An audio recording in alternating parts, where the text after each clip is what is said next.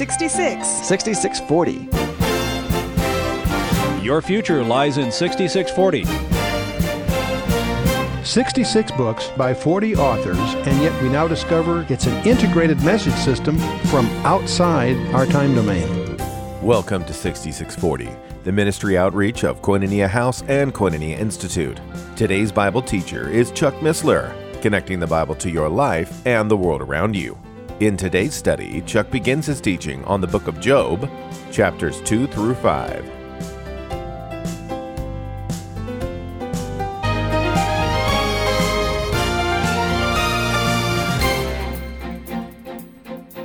Well, we're in the book of Job, and we're in the second session, and we're going to springboard off chapter 2 and see if we can't get all the way to chapter 5.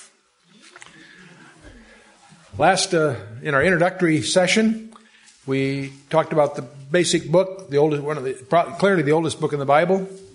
It's one that's widely misunderstood, and we'll try to glean from it the real lessons that God has for us here. In chapter 1, we saw it opened up with Job and his prosperity. Here's a guy that was we're dealing with the time of Abraham roughly, and probably in the area of northwestern Arabia, Edom, and that part of the world. Job we saw him in his prosperity, very wealthy, very powerful man. But we also saw this strange confrontation between God and Satan, where God says, Satan, have you looked at my servant Job? And he says, and God gives him an A on his report card. He's blameless. That doesn't mean sinless, but he deals with a sin. In other words, he's right with God. Satan, in fact, says, well, of course he is. He's so prosperous. Take away his possessions, and of course he'll have a whole different attitude. So God says, okay, you can do that. And so Satan does. And the greatest calamities fall upon Job. He loses his kids, he loses his wealth, and it's a very, very disturbing thing. Now, as we go through the book of Job, let's remember that Job didn't have the benefit of that conversation that we understand from reading chapter 1. All he knows is that the house came down, so to speak. Literally on his kids, killed them all 10 of them, 7 sons and 3 daughters. We also we learn a lot about Satan in chapter 1. Satan's accountable to God. Let's remember that. It's not a dualism. He is subject to and accountable to the guy that created him. And his dark mind is an open book to God. And Satan, we also learn, is behind the evils that curse the earth. And he's neither omnipresent nor omniscient. He's just a super angel. That's not the same. Don't confuse him with divinity. And in fact, Satan can do nothing without divine authorization. But we also learn that God's eyes are always on his own. And that's an exciting thing. And little grandchild asked her grandpa, can God see me all the time? A little worried, And grandpa says, he loves you so much he can't take his eyes off you. I like that. And that's true of you and I. In any case, that's the quick background. But Satan was allowed to take away all his possessions, but not touch him personally. And that brings us to chapter 2. Let's jump in Job chapter 2, verse 1. Again, there was a day when the sons of God, that's this term for angels, came to present themselves before the Lord, and Satan came also among them to present himself before the Lord. That term, Benai Elohim, it's a term used of angels. A lot of people don't really understand that, but it's very, very true, very well authenticated, both in the Old Testament, in the ancient rabbinical literature, and also in the early church. So while there's some controversies about it, I think they're not not competently, okay? But now we're about to have round 2, as we'll see. See, God has already vindicated Job, I should say his evaluation of Job in chapter 1, but we've got round 2 coming up here. Verse 2, the Lord said unto Satan, from whence comest thou? And Satan answered the Lord and said, from going to and fro in the earth, and from walking up and down in it. So rhetorically, these 2 verses are very parallel to the 2 verses we encountered in chapter 1, but we're going to move on a little bit here. The Lord said unto Satan, hast thou considered my servant Job, that there is none like him in the earth? That's quite a statement. A perfect and upright man, one that feareth God and escheweth evil. And still he holdeth fast his integrity, although thou movest me against him to destroy him without cause. So in other words, he gives Satan the same challenge, but adds the fact that, in round 1, Satan lost. Job acquitted himself very honorably. And he's just beginning, by the way. So chapter 1 is a rebuttal against the premise of Satan that this whole idea that all mankind is interested in is his own self-interest. That may be true for many, but not of Job. By the way, notice Satan's role is always accusing the brethren. So, he's really our accuser. He's the accuser of the brethren. And we know that what that agenda, there are a lot of people who have a ministry that starts getting obsessed with accusing the brethren. Newsletters, radio programs, whatever. And it's tragic because once you start down that path, it spirals and gets worse and worse and worse. And we need to recognize whose agenda they're advancing. Who's the accuser of the brethren? Satan. And so, not that there aren't valid criticisms within the body, but they'd be dealt with in private.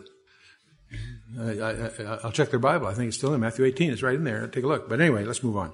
Verse 4. And Satan answered the Lord and said, skin for skin, yea, all that a man hath he will give for his life. Skin for skin. That's a strange phrase. I think we get the flavor of it, though. It's a proverbial saying, as if bartering for an animal. Skin for skin. What Satan's saying is you didn't let me really touch him. You just let me touch his possessions. Possessions, his family, and all the thousands of camel, all his herds. It was enormous. But still, Satan challenges God. He says, put forth thy hand now and touch his bone and flesh, and he will curse thee to thy face. That's Satan's prediction. See, Satan's asking for a change of rules. He's lost round 1. Now he wants the rules changed. I'm somehow reminded of something my dad told me. Never waste your time on a good loser, So we'll see what goes on here. Anyway, a flesh and bone, you see. That phrase, of course, refers to our humanity. It's emotional as well as physical, by the way. But it's interesting that this is the same expression Jesus used after his resurrection. Remember that night in the upper room in Luke 24? Handle me and see. They thought he saw it was a ghost. No, handle me and see. A spirit does not have what? Flesh and bone. Not flesh and blood, flesh and bone. The blood didn't shed. Flesh and bone. Now, as we go through this, realize, of course, that Job has no awareness of this, of what was going on behind the scenes with Satan. And by the way, remember that. Remember that. Because you don't have any knowledge either what's going on behind the scenes. Job's going to get clobbered. He's been clobbered. It's going to get worse. And most of the book are dialogues about that we're going to get into. But remember that we have the benefit as observers of an insight Job didn't have. He had to just trust God. And he does. Verse 6, and the Lord said unto Satan, behold, he is in thine hand, but save his life. In other words, you can do everything but kill him. So Satan went forth from the presence of the Lord, smote Job with sore boils from the sole of his foot unto his crown. The commentaries are full of conjectures as to what it was that he really had. Some say a form of leprosy, some say an elephantiasis, whatever that is. And there's a whole bunch of about 7 or 8 other conjectures that I can't pronounce properly, so I'll spare you that. Sore boils is the way it's translated. They're very similar to the plagues in Egypt in Exodus 9. Also in Deuteronomy 28. Hezekiah had some kind of illness similar to this apparently in 2 Kings 20, but nothing like Job's, because if you go through the book of Job's and extract all the allusions to his illness, you get quite a list. Because in verse 7, he's going to end up with inflamed ulcerous sores. In verse 8, they're itching. In verse 7 and 12, they're degenerative changes in his facial skin. He has a loss of appetite in chapter 3. He has depression, nightmares, worms and boils. Hardened skin and running sores in chapter 7. Difficulty in breathing, chapter 9. Dark eyelids, failing vision. Foul breath, rotting teeth. Loss of weight, anorexia. Continual pain, restlessness, peeling, blackened skin, fever. And this all lasted for at least several months. And all the lists and the references will be in the notes, but you get the idea. So you thought you had problems? By the way, the good news is Satan does not appear after this verse. We're through with him now. We've got the context set. From now on, we're going to focus on some of these issues. Verse 8 and 9, he took him a potsherd to scrape himself withal. He sat down among the ashes. Then said his wife unto him, dost thou still retain thine integrity? Curse God and die. Husbands do often draw emotional strength from their wives, in fact, more than they probably realize. So this would seem on the face of it disheartening, but it must be admitted in the translation, we can't really tell what she's proposing, and even less what her motive was. In the Septuagint, there's an expansion which represents her not unfavorably as sharing Job's misery, so that her motive in wishing him dead was to end his unendurable suffering speedily. In other words, it was almost a comment of mercy, not the way it comes across in the translation to us. The word is actually blessed, but it's done with sarcasm. So curse God and die is the way you find it in the English, but it may not be quite as brutal as it first sounds. There's more to it than that. But verse 10, but he said unto her, thou speakest as one of the foolish women speaketh. What? Shall we receive good at the hand of God, and shall we not receive evil? See, in all this, did not Job sin with his lips? Now, that's pretty impressive already. I know I wouldn't have handled it that way, By the way, he didn't call her a foolish woman. He said he spoke as one of the foolish women. So, again, the tension may not be as big as it sounds at first. See, Job's saying, we're not here to have a good time. There are meaningful objectives to be attained in this life, even when it all seems to turn sour. When pressure comes, when life is no longer fun, life is still worth living, is his point. A philosophy that wants to abandon everything as soon as things become unpleasant is a shallow, distorted view of life. Now, Job did not sin, so the score now is 2-0 in favor of Job and God against Satan. Okay? See, if Satan had his way, we would all perish, but God said you couldn't take his life. Well, he brought him right up to the edge. And we always want to remember that God assures us that we'll never experience more than we can handle. And Job proved that. And he's teaching us our limits. You say, well, gee, Satan really had at him.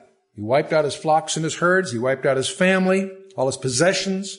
Now he's taken away his health. Remember in Wall Street, they say if the biggest problem is money, you're in good shape. Because, you can always get more money. Health is a scary thing to lose, as I'm sure you're all sensitive to. But Satan's not through. He doesn't appear in the text, but in effect, there are 3 guys that show up that are the worst of all the things that happened to Job.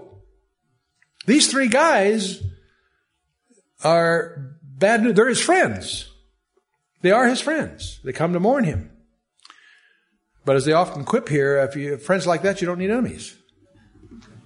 This is Satan's final stronghold. The spirit of Job, the ultimate reality of his life.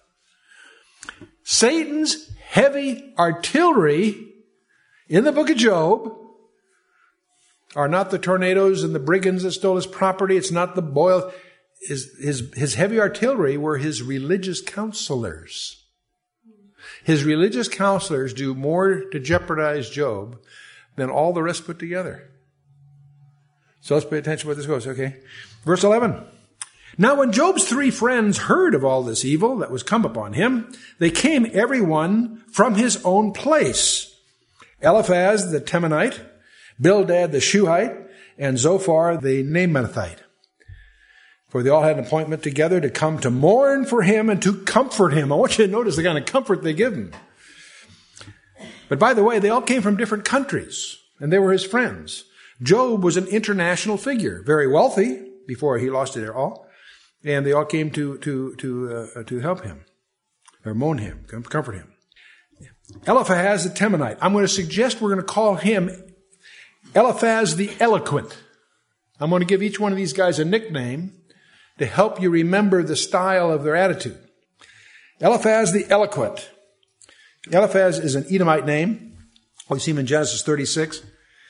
And a Temanite was either from Tema in Arabia, as some people conjecture, or Teman in Edom. That's the one I personally favor, and there's lots of scripture verses where these things are alluded to. But Eliphaz bases his arguments that we're going to go through a whole bunch of discussion here based on his own observation and human experience. That's Eliphaz's orientation. He really says Job is suffering because he has sinned. That's his premise. That's his assumption that undergirds his basic argument. That this is all, the reason Job's in all this trouble, he obviously has some unconfessed sin in his life. Now, around the office, we often joke about that. Someone will come, have a bad cold and can't keep to shake it for a few days. We say there must be some unconfessed sin in your life. But we're being facetious, of course, just doing it, just in banter. Well, we get to the second guy, Bildad the brutal. Bildad the Shuhite. We often used to have a little contest, who's the shortest guy in the Bible? Most people say Nehemiah is the shortest guy in the Bible. If they ever say this, no, it's Bildad the Shuhite. See? Okay. See, it's amazing what you can learn in these Bible studies, isn't it? Bildad Shuhite was from Shua. It's a location probably named after Abraham's youngest son in Genesis 25. And there is a plausible identification with a place in the Middle Euphrates. It's mentioned in cuneiform text, but those are conjectures. No one's of these locations and stuff. There are a lot of scholastic conjectures. It's all suggestive evidence, nothing certain about that. But anyway, Bildad, the brutal, as I'll call him, he rests his arguments on human tradition. He simply says that Job's a hypocrite. That's what he'll say when we get to him.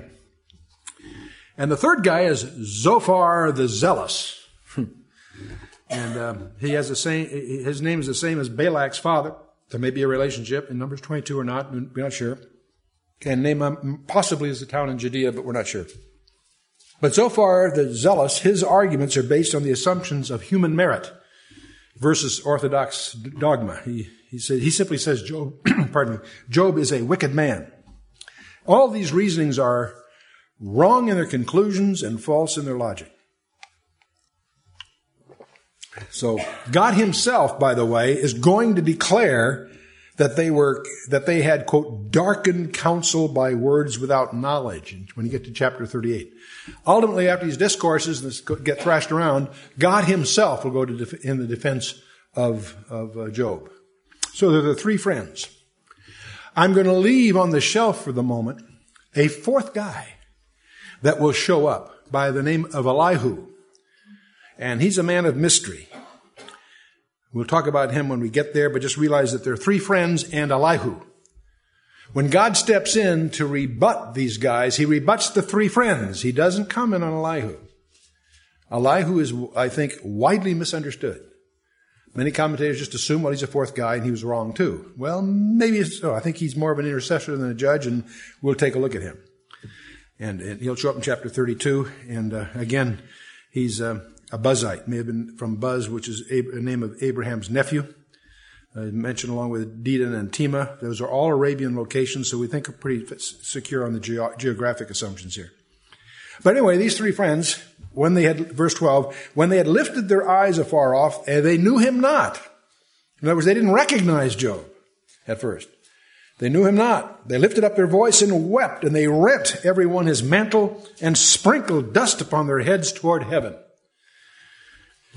These are all classic ways to express grief and despair. They wailed, emotional shock. They wept in sorrow. They tore their robes. It's very Jewish to tear your robes when you're in brokenheartedness. And they threw dust over their heads towards heaven as a way of expressing deep grief and their helplessness. And so they handle the situation like a funeral. Job is almost there. In fact, wishes he was in a funeral before we're through. Verse 13. So they sat down with him upon the ground. How long? 7 days and nights. Wow. 7 days and 7 nights. And none spoke a word unto him, for they saw that his grief was very great. That's actually pretty sensitive. It's amazing when someone has grief, how we want to call. Yeah, I can remember when my dad died, I was getting my mother just settled down, just beginning to deal with it, and someone would call and commiserate over the phone, and she'd get all broken up again after working. I mean, if they just would leave us alone for a few days, you feel you have to do something. It's amazing. Solitude is in many respects often the best healer. But anyway, 7 days was the statutory term for mourning the dead, by the way.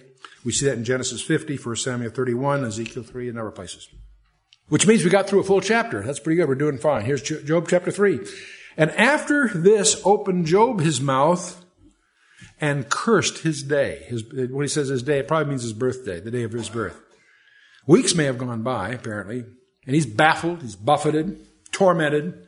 Job longs for death.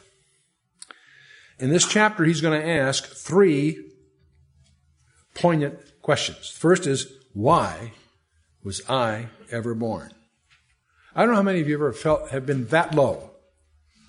But I think many of us have gone through a period where we really, in our heart of hearts, raise that question. Verse 2, Job spake and said, or actually the Hebrew says answered, let the day perish when I was born, and the night in which it was said, this is a man-child conceived. And by the way, there are other psalms of grief that are analogous to Job 3 here, in Jeremiah 20 and Lamentations 3, but especially Psalm 22, verse 1. There was one that bellowed out like this, my God, why hast thou forsaken me? Well, Jesus quotes that in Matthew 27. Anyway, verse 4, let that day be darkness, let not God regard it from above, let not the light shine upon it. Just to give you a flavor, we're just getting, and the translations are not easy, by the way. Almost every major author does his own translation because the Hebrew is very difficult.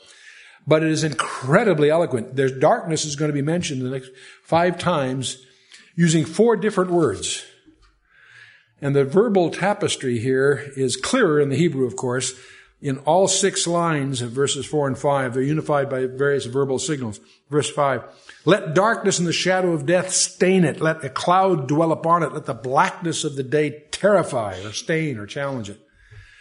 As for that night, let darkness seize upon it. Let it not be joined into the days of the year. Let it not come into the number of months, or let it not rejoice among the days, another way to say it. Lo, let that night be solitary. Let no joyful voice come therein. Let them curse it, that curse the day, who are ready to raise up their mourning, it may say in your translation. It actually is raise up their Leviathan. The word Leviathan is mentioned in 5 passages in the Scripture. Here, in chapter 41, where we will take it up and talk about it, Psalm 74, Psalm 104, and Isaiah 27. These are possible reference to dinosaurs. And we'll take that up as a topic when we get to chapter 41.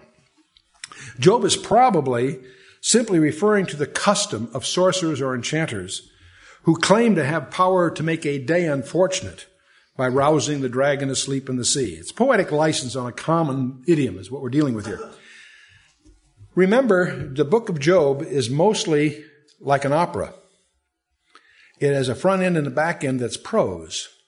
But you'll discover as we get into this, the actual rhetoric that's recorded with these discourses is incredibly eloquent. And it's almost in the end of itself in terms of the eloquence with which it's expressed. Continuing at verse 9, Job says, let the stars of the twilight therefore be dark. Let it look for light, but have none. Neither let it see the dawning of the day. And I like the way the Hebrew says it, the eyelids of the morning. The eyelids of the... That's great.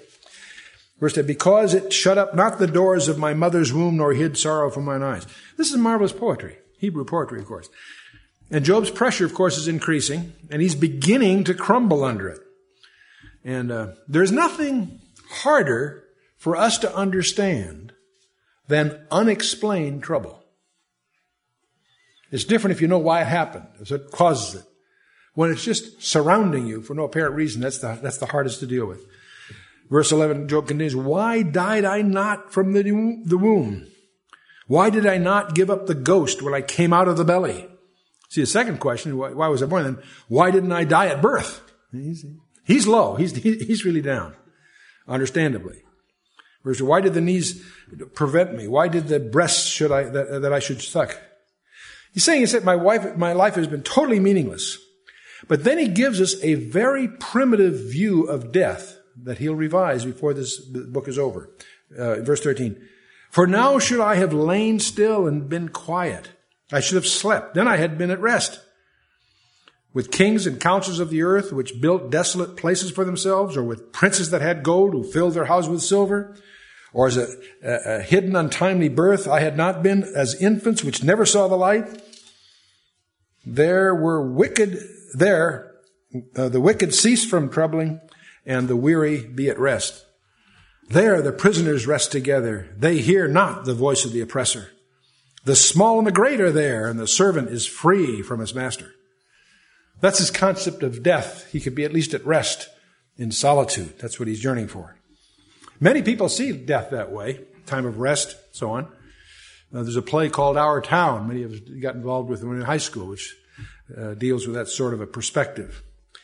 Now, Job's understanding of life after death is going to need enlightenment, and he gets it before this book is over. In fact, in chapter 19 is one of the most incredible declarations of the resurrection that you'll find in the Old Testament when we get there.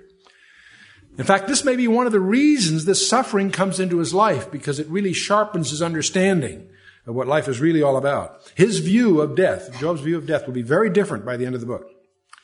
Well, now we get to Job's third question, is why can't I die now? So, why was I born? Why didn't I die at birth? Why can't I die now? He's really down. That's what he boils down to. Verse 20, wherefore is light given to him that is in misery, and life unto the bitter in the soul, which long for death, but it cometh not, and dig for it more than for hid treasures. Suicide is never contemplated here. Death must be God's gift. And for Job now, this is the only possible evidence of God's goodness, if you just take me out of here. You've been listening to 6640, the ministry outreach of Koinonia House and Koinonia Institute.